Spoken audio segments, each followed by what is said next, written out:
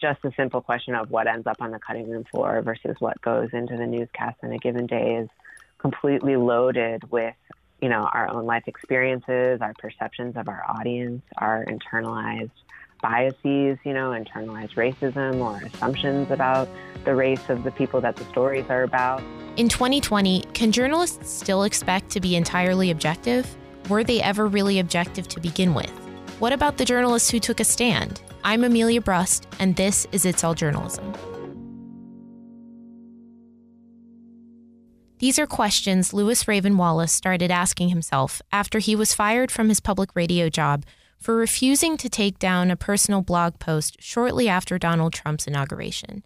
The post proclaimed objectivity is dead, and that for him, as a transgender man, neutrality has never been an option. He started researching journalists who drew from their own perspectives to create news that also rejected the idea of pure objectivity and what happened to them as a result. The findings are in his book, The View from Somewhere, and the accompanying podcast of the same name. Louis, thank you so much for coming on the show today. Thanks for having me. Do you mind starting with just kind of giving like a little bit of a background on, what led you to starting to research the book and decide to also serialize it in podcast form? This was, at this point, right after Donald Trump had been elected and then inaugurated. And I was really thinking hard about how journalists were going to kind of step up to the rise of white supremacy and transphobia, and did some kind of thinking out loud about that on my blog on Medium. And then it's kind of a long story, but I was fired for writing that blog and refusing to take it down. And in particular, my employers, Marketplace, which is a show that's owned by American Public Media, were concerned about the appearance of bias or partisanship in my questioning this ideal of objectivity and talking about the Trump administration as benefiting from white supremacy. And I disagreed so strongly with the kind of premise that journalists shouldn't be questioning objectivity publicly in this time, or talking about racism and transphobia publicly in this time, that I ended up really at odds with the people I was working for. All of that said, in the blog post I referenced, there's this long history of non-objective journalism, or journalists who stood outside of kind of the system and pushed back in different ways. And that has been truthful and factual and important journalism throughout U.S. history. So the opportunity arose after I got fired for me to do more writing about that. And that is what led to the research into my book, The View from Somewhere, and then my podcast by the same name. How did you know where to start your research for the book? Because the people that you profile in the book are not household names. Did you start with one name and then that name, led you to another and another? Or did you have some more like centralized, reference that you could use as a jumping off point for this research? There is one book that was really important to sort of kicking off my research. It's called Just the Facts. And it's about the early development of journalistic objectivity as an ideal, mostly in the 1800s. So the author, David Mindich, who's a professor at Temple University, the journalism department, he's actually the head of the journalism department there now. He looked into sort of the earliest examples of balance and nonpartisanship and editorial independence in U.S. journalism, and documented that in this wonderful history book, Just the Facts. And one of the profiles that he does is about Ida B. Wells and her reporting beginning in the 1890s on lynching, and how she really pushed back on the kind of mainstream white-owned framing of lynching as a sort of necessary evil, and that there was this really kind of horrifying way of quote-unquote balancing stories about lynching that sort of said, oh, well, on the one hand, mob violence bad, but on the other hand, this Black person who was killed, did something bad or was a criminal in some way.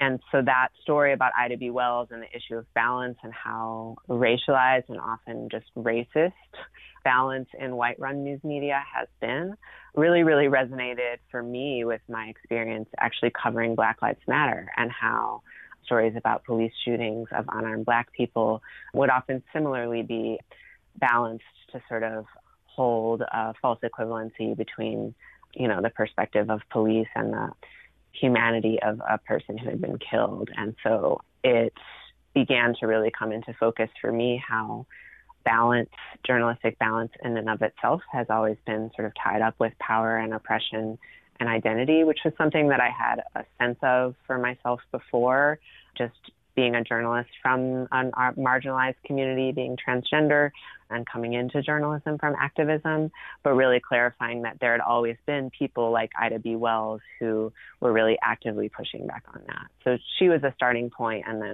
but then so was Black Lives Matter in the present day, and then it all kind of came together.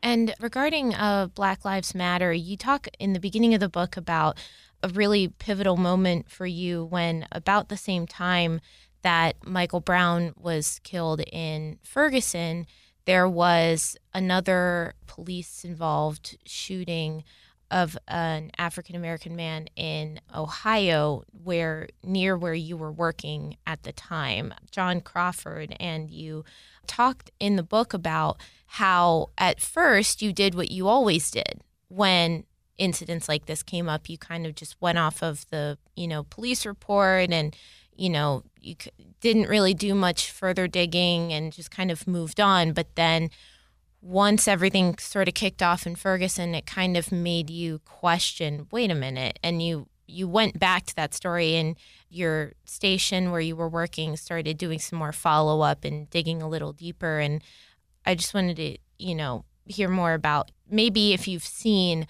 other journalists or other outlets kind of taking that approach ever since that time.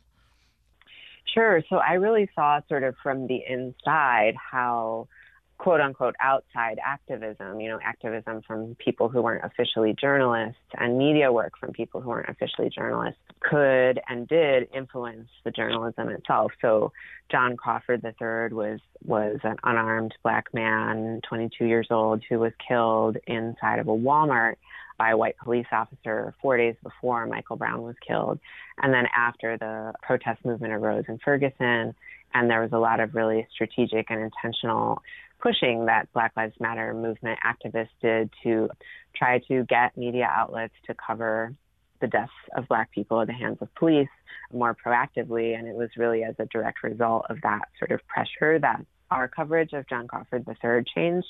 The coverage of Ferguson obviously was heavily influenced by that sort of strategy and activism. And then all around the country, newspapers were looking into and covering the deaths of unarmed Black people, but also all deaths at the hands of police in new and different ways. And so there was some amount of agency for me there, being the managing editor, being a white person with kind of a background in some of this kind of activism. I was interested in it and I wanted to do the right thing and, in some ways sort of respond to the Black Lives Matter movement in a responsible way within my newsroom. But a lot of newsrooms were really pushed in that direction by the leadership and media activism of Black Lives Matter. And so it really taught me a lot about the kind of dynamic relationship between media activism and mainstream media, and that, what we consider the thing that we talk about as news judgment in journalism, what makes a story, can really be profoundly influenced and in some cases kind of overnight by social justice movements. It is really interesting how much of the power in terms of what is considered newsworthy is held by, editors and managing editors. And you do talk a bit in the book about, how it's up to those who are the leaders in the newsroom who choose the stories to kind of really consider why one thing is a story and another is not.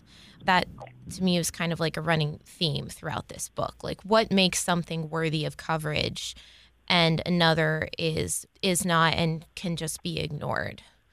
Yeah, and that's kind of the first, if you will, frontier of objectivity, is this moment of news judgment that journalism and journalists who claim objectivity are still nonetheless always making an extremely subjective decision at the point of deciding what to report on. And then, of course, it follows also how to report on it and whose voices are included and so on. But just the simple question of what ends up on the cutting room floor versus what goes into the newscast in a given day is completely loaded with, our own life experiences, our perceptions of our audience, our internalized biases, internalized racism or assumptions about the race of the people that the stories are about. And I'd seen this over and over again in newsrooms, groups of entirely white groups of editors sort of deciding to do a story on something that they were seeing in their neighborhoods, right? In, say, the city of Chicago.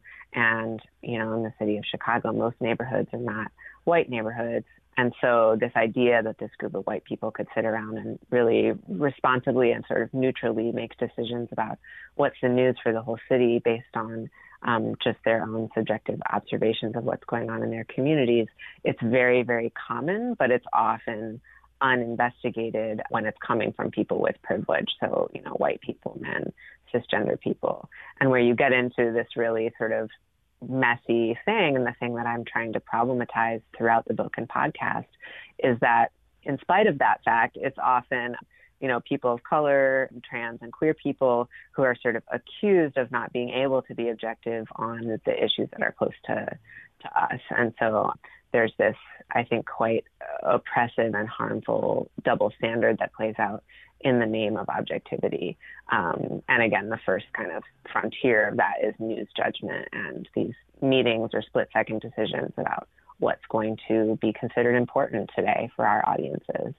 And you say that kind of one of the reasons that you sort of got into journalism in the first place, having previously been a community activist and working with the communities that newsrooms maybe don't cover as much, you came into news sort of via an avenue that was designed to diversify newsrooms. But then you say that once you got there, you were basically told to steer clear of writing stories about, some of these communities that you had actually worked with and communities that you were a part of yourself, which is, it's just in a way, it's not surprising to me, but it's also but then why did they bring you there? What exactly did they want from you, if not that perspective? Yeah, and this is actually the next episode of our podcast, The View from Somewhere, is specifically about kind of the issue of diversity and tokenism in public media and in liberal media kind of environments, because there is a lot of talk about diversity and talk about the value that's placed on diversity. But I believe very strongly that diversity without also shifting power structures and making meaningful space for diverse voices and for leadership and structural change, diversity without those things is tokenism. So it's saying, we want you in here sort of so that we can check off a box that, we have a person of color in our newsroom or we have a transgender person in our newsroom, but we don't want you to challenge us in any way. And that is, I think, pretty much the definition of tokenism, using somebody as a token or a symbol of their identity without being actually interested or having space for the ways in which that identity or that experience might be a real challenge to a homogenous space or might require that space to change. And so, and that's not to sort of flatten out the experiences of people of color or trans people or anybody else as inevitably bringing the same thing. Sort of part of the point is that real diversity should actually lead to more conflict and disagreement about what's a real good story and what is true and, these kinds of questions. But it really does and will require newsrooms to rethink kind of their values, in particular around objectivity. And so objectivity was this kind of blanket value that was communicated to mean that journalists should not do stories about things with which we have a personal or intimate connection. But of course, that's an incredibly complicated and subjective question in and of itself. And the interpretation there is often along the lines of, that Black people are too close to sort of Black community issues, or a trans person might be too close to trans activism, in my case, to report on it, which completely overlooks the inherent bias that a cisgender person who knows nothing about trans people is also going to have in reporting a trans story. So we can't diversify without addressing power dynamics, and we can't do that without addressing the myth of objectivity and neutrality. Mm-hmm. And then the one question I do have, though, is I wonder, and maybe you cover this in the episode, so maybe I'm jumping ahead here, but if you bring someone on staff to your news organization because they bring a more diverse perspective, whatever that may be, race, gender, orientation, religion, language skills that are different from what your existing staff has, et cetera, what would you then say, how to make sure that that person is then not like pigeonholed? Like if you hire a Latino reporter because you realize that you have like no connection to the Latino community in your coverage area, and you hired this person because they do, how do you then make sure that you're not just hiring them to only do stories about the Latino community? And if they, how do you make sure then they can contribute, other stories if they want to, that you don't give the same type of assignments to the same person just because they fit a specific demographic? We do see that a lot, where the only person of color in a given newsroom is like hired to be the race reporter. I mean, that's like a real phenomenon that happens all the time. And so, of course, I think in an ideal world, that person doesn't have to be the only person of color in the newsroom. There's also people in other positions and in leadership and people who are reporting not explicitly on race, who are valued for the wholeness of their experience in that context. All of that said, transgender people are a tiny minority. It's not strange that I have been the only transgender person in all of the newsrooms that I've worked in. It's just sort of a reality. And I've had some pretty good experiences with newsroom leaders, really letting me kind of self-determine around how much I wanted to report on trans issues and trans community, and trusting my impulses and listening to my pitches and the points that I had to make about that, and just being respectful and treating me as a whole human being and seeing me as somebody who can simultaneously be, an expert on my own experience and on my community, and a journalist who looks at other people's experiences and other people's communities and looks for truth there too. So I think that's also a matter of, really and truly seeing everyone that you work with in a three-dimensional way, and not as sort of either or, either you're this trans person or you're this just a journalist person, right? But that you can fully be both. Then that makes me wonder about another point I had told you I wanted to touch on, was that, in addition to in addition to the work that journalists produce while they're on the clock, they're also expected to be connected to the community and be connected to readers on social media. And we all know that, pretty much every self-respecting news organization has some kind of social media policy. And pretty much those policies all just say, you can't, express over political opinions, or you can't say anything on social media that could potentially, color your work or make people think that you are swayed one way or the other. But then at the same time, many journalists use those outlets to also just be themselves and to, engage as humans with the world and with readers and whatnot. So I always wonder, how are you expected to, be a person on social media, seem like an approachable person who can relate to sources or relate to readers and whatnot, and then also, not be opinionated? When are you exactly supposed to draw the line on social media? And also, I think maybe you mentioned this on the podcast, should this still apply to freelancers who have to write for a bunch of different organizations that all have different rules, and those organizations don't have the same obligations to that freelancer as they do to salaried staff? So that was kind of a lot all jumbled together in one big question. But basically, when do you get to start being a regular person, and when do you have to be a reporter, basically, on social media? Well, I mean, that's exactly where these sort of insidious, I think, double standards around objectivity and identity and power can come into play, right? And we talk about on the podcast, the producer that I work with, Ramona Martinez, talks about this idea that objectivity is the ideology of the status quo. And so the way that that plays out in this conversation about reporters and social media is that if your sort of personality and your personal ideology falls within an acceptable range of status quo opinions, it's likely that you can be yourself on social media and be a journalist at the same time. And so Marketplace, the show that I got fired from, had a number of really high-profile staff who were quite opinionated on social media, but those opinions didn't include, say, a critique of white supremacy in the administration of Donald Trump.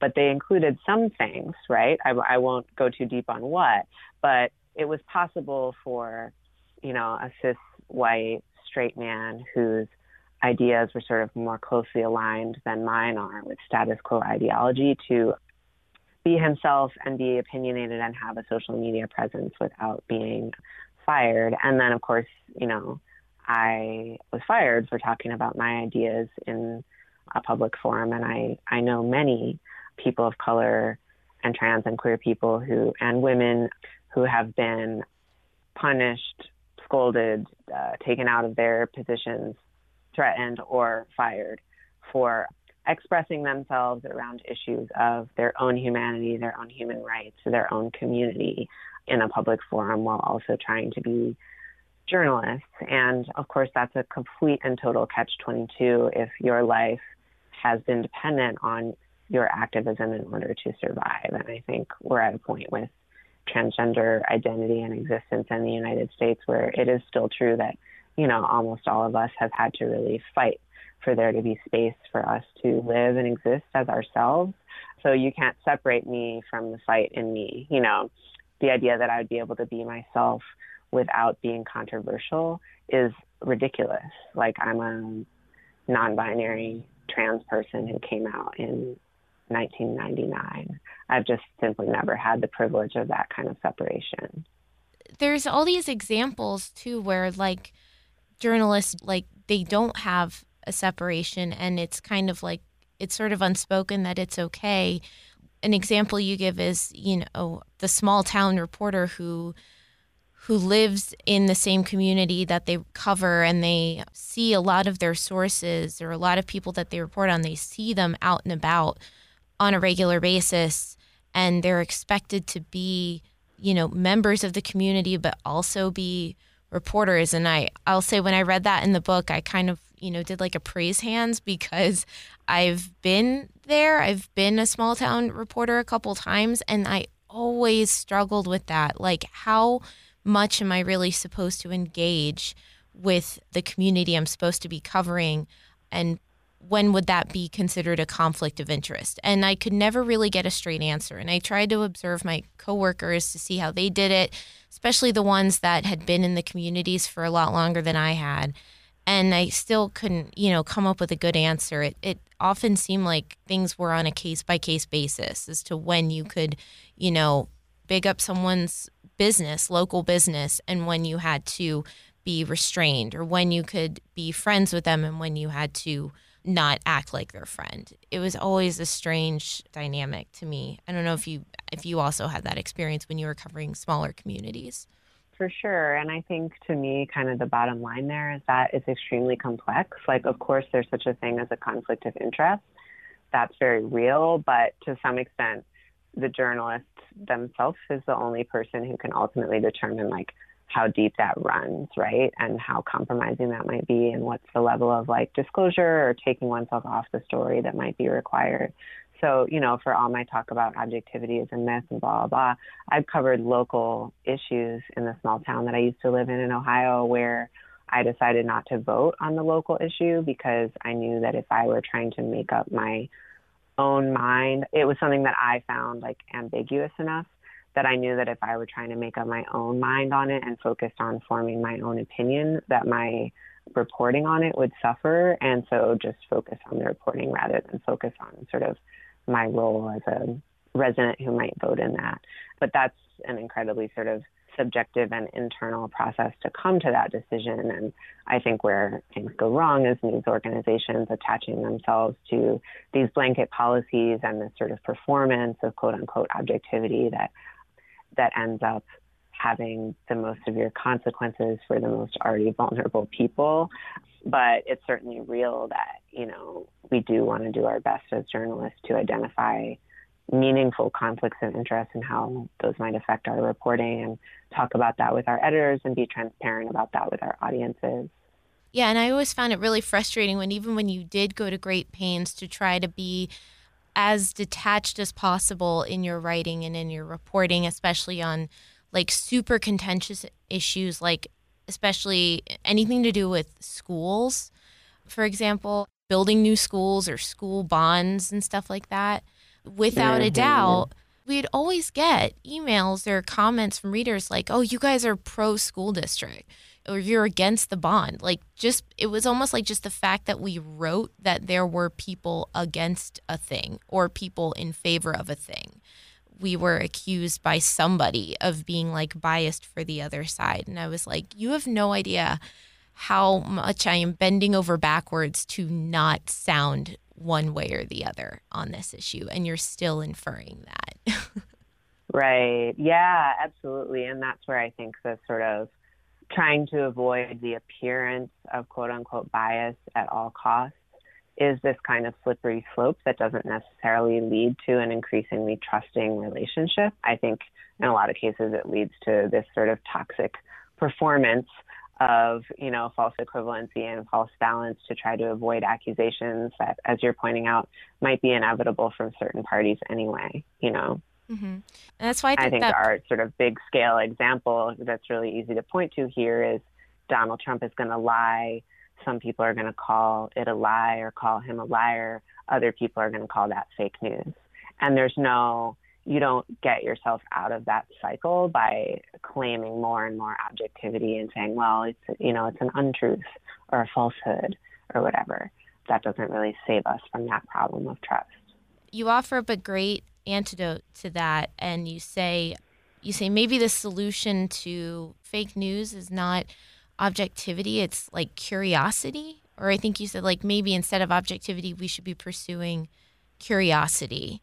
I think this maybe came up in your interview with Nikole Hannah-Jones, and she kind of explains that when she began covering school segregation, she didn't go into it pretending in any way that she, didn't think school segregation was bad. But she was like, present the facts, present as many facts as you can and get them straight. And that's what will hook people, is the evidence for what you're saying. Yeah, and I think something that I appreciated with Nikole Hannah-Jones that she really focuses on as well is rigor. So, a call for sort of debunking the myth of objectivity is not a call for a lack of rigor or a lack of curiosity or a lack of, fact-checking, for example. It's possible to hold that there may be multiple truths, sometimes even contradictory truths, and multiple ways of framing the truth, but that it's still worthwhile to try to pursue it and to try to tell some version of the story. It's just that we need to be aware of it is only a version that we're telling, and that we do have goals and values and ideologies that we bring, to that telling. Another person who I quote a lot in the book and who will be on the podcast soon is Kevin Young, who has a really amazing book called Bunk about the history of hoaxes and fake news in the United States. And he talks about this idea of curiosity as a muscle that we need to build back up. And so kind of drawing on him, this idea that, the antidote to fake news or to alternative facts or whatever isn't to sort of dig our heels in and say, no, we're objective and we can show you and demonstrate exactly all the reasons why you should trust us.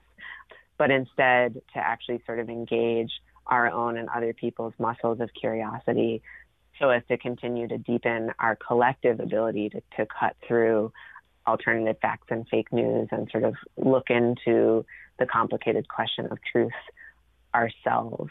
But that, when it comes to this idea that there's sort of one objective truth, that ship has already sailed. We are in the postmodern age. No one can subsist on sort of fact and truth claims alone anymore. So how do we collectively sort of build up the muscle of curiosity to actually fight back against this sort of erosion of truth and fact without depending on a new form of, gatekeeping around who gets to tell stories about their and our lives? Yeah, it sounds like part of what it's going to take to kind of improve the public's trust in journalism at this point and to improve coverage of people and issues and communities that maybe were not being covered very well or at all up until this point is also changing how organizations get that news out to their readers. You give a really great example in the book of Outlier Media, I believe it is, and Sarah Alvarez created basically like a database of like housing and landlord information, and she sort of equated it to like what stock market quotes are to, upper income brackets and, business readers who they're looking for those numbers, that economic news on a regular basis. She said her service basically works the same way, but it gives real, economic information, housing and landlord information to low-income people who otherwise would have a really hard time finding that information. So I'm thinking maybe it's about also just changing a bit the delivery service of how, news gets out there and, not just relying on the old frameworks of news presentation.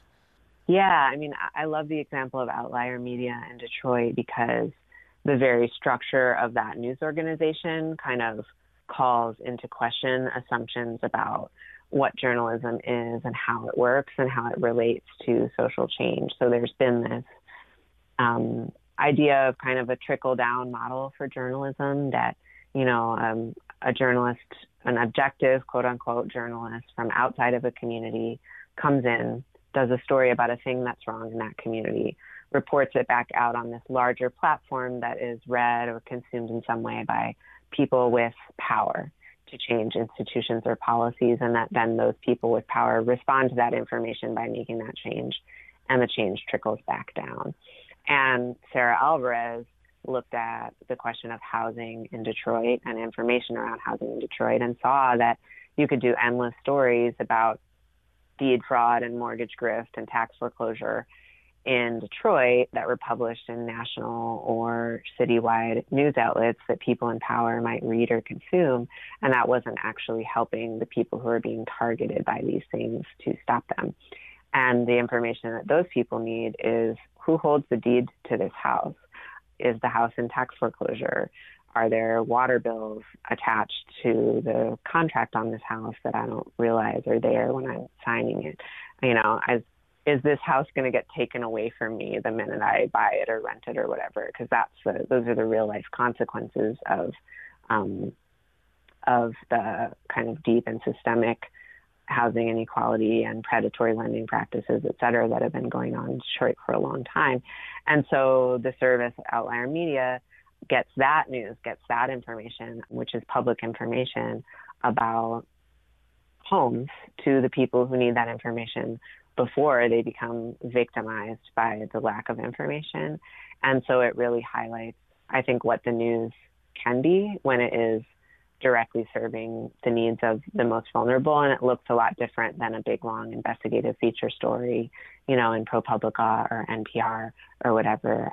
But it's actually very, very high impact in a different way. Do you still consider yourself a journalist, or what professional label, if any, do you like to give yourself if you introduce yourself to someone and they said, what do you do, or, what would your job title be? Because the term journalist is such a nebulous thing that it can mean so many different things at this point. And you've gone through so many different iterations in your career. I'd love to know how you identify yourself professionally at this point. I continue to work as a freelance journalist and writer and podcaster. Those are the main things. And then, more of my work in the last couple of years too has been also focused on doing political education and sort of facilitating transformative processes with other journalists. And I do a lot of that through an organization that I co-founded called Press On. That's a Southern-based collective focused on journalism in the service of liberation. And so we directly support the work of journalists, mostly of color in the South. And we do like training and capacity building, skill building work. And then I do like political and historical kind of education about these stories of the overlap between journalism and activism, and try to get more of that sort of narrative into the world of journalism. So that's a big part of what I do too, but I'm definitely still very focused on the practice, ethical underpinnings of journalism. Are you hopeful for the future of journalism at this point? Are you more concerned, or maybe neither? Maybe just kind of, curious to see where it's headed at this point? Maybe both. I think I'm hopeful for the present of journalism. Like, I actually feel like I am not a person who feels like the sky is falling and all good journalism has gone to the birds. And, I actually think we're in a moment of so much kind of growth and expansion in terms of whose voices can get out into the world and the multitude of ways in which those voices can have a platform right now. Of course, there are tons of things to be, scared about, to do with media consolidation, as well as, the propagation of alternative facts and propaganda on social media channels and through technology that we don't all fully understand. But all of that said, I actually think we're in a pretty amazing moment in terms of how many different kinds of stories and voices are accessible through the various digital platforms, and how media activists and media makers from marginalized communities are taking advantage of that. And I think it's not coincidental that there's a lot of hand-wringing in older generations and in mostly white journalism institutions about sort of the decline of standards at the exact time when more and more people of color, queer and trans people, young people are able to access these platforms. And I think that's just a wonderful thing. And so, yeah, more than anything, I'm hopeful about the present of journalism and curious about the future. Great. Well, that's good to hear, considering everything that you've researched up until this point. Mm-hmm. Louis, I want to thank you again so much for talking with me today. It's been a blast. And if you haven't picked up a copy of The View from Somewhere, I highly recommend everyone go and find it. It's an awesome read. And also listen to the podcast, which is still, at this point, still being produced. You can find The View from Somewhere podcast anywhere you listen to podcasts. And be sure to check out itsalljournalism.com for some, links to some of the references that Louis makes in the book, and for further reading. And you can also find there links to the rest of his work. So, Louis, thank you again so much for talking with us, and best of luck with everything you do. Thank you so much. You've been listening to It's All Journalism, a weekly podcast about the people who make the news. You can find out more about us and download past episodes at itsalljournalism.com. While you're visiting our website, why not sign up for the It's All Journalism newsletter? You get all the latest info about our podcast, including episode notes and news about live events and upcoming interviews.